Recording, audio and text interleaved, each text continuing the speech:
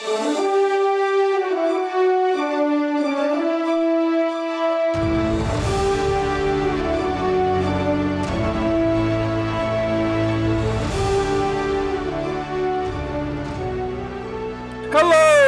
and welcome back to Archives of Fabella Daily, the podcast unraveling secrets in a magical world. Today is March 7th, equal to Pisces 16th.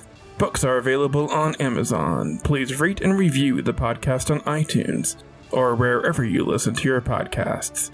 And hit that subscribe button for more great stories right in your feed. History doesn't really know what happened on March 7th, 1730 BC. Maybe someday we will. But in the magical wonderland of Fabella, gods met to debate the rules of magic. I'm Dylan Foley, and this is Archives of Fabella.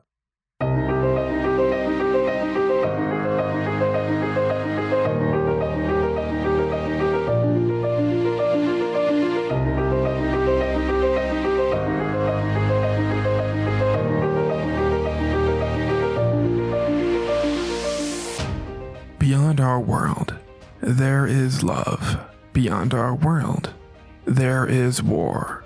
Beyond our world, there is life. Beyond our world, there is Fabella. Pisces 16th, 2271, FY, equal to 1730 BC Earth Year. It's the Age of Marvels, a period ruled by the Olympians. On Pisces 16th, the Olympians gathered together to discuss the laws of magic in Fabella. This magic council forms the foundation for magic in the world. First, they decided what magic should be called. It had gone by a number of oddball names throughout the years. While the Sentinels and the Olympians used the term magic, their rivals, the Titans, used the term the power. Casting, hexing, sourcing, and jinxing were also used. The Olympians agreed to enforce the term magic. But what level was this magic? After much bickering, the Olympians decided that magic in Fabella didn't have any world-destroying potential, and while kingdoms could be built around the use of magic, the general risk involved was quite low. How does one learn how to use magic? Asked Poseidon, god of the sea. This presented some debate amongst the Olympians. Some maintained that anyone could learn it, but if anyone could learn magic, then the Olympians weren't that special. The other camp wanted to be considered special for using magic. They ultimately agreed to reach a compromise, where only special people were allowed to use magic, but they also had to be taught how to use it. Then came the question that really stumped the Olympians. Where does magic come from? The subject again caused much bickering. The most religious of their company thought it was a gift from the real gods, Lord Lucas and Dark Lord Malum. Opposing this view were those who thought there was a scientific explanation for magic. They eventually decided that magic was a product of the magician tapping into the life force that connected all people and things. It wasn't a gift from the gods, but it was a small fraction of their power and supposedly unlimited. The subject of how long it took to cast a spell was easier to solve.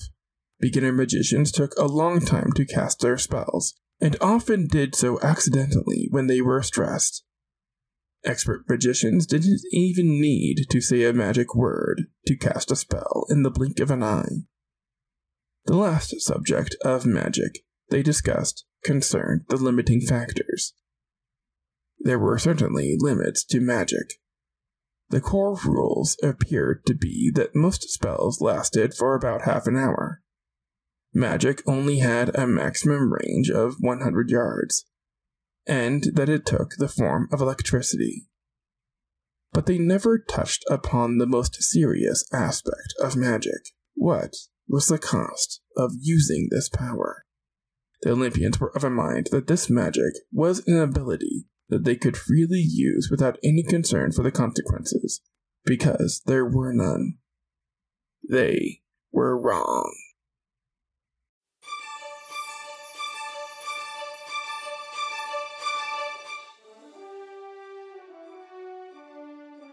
That's going to do it for us today. Subscribe now to get more new episodes right in your feed. Rate and review the podcast on iTunes or wherever you listen to your podcasts. Send your questions to archivesoffabella@gmail.com. Archives of Fabella is created, produced, and hosted by Dylan Foley, with music by Garrett Ferris and audio blocks. Books are available on Amazon in ebook and paperback. As always, look outside of what is possible and think about what might be.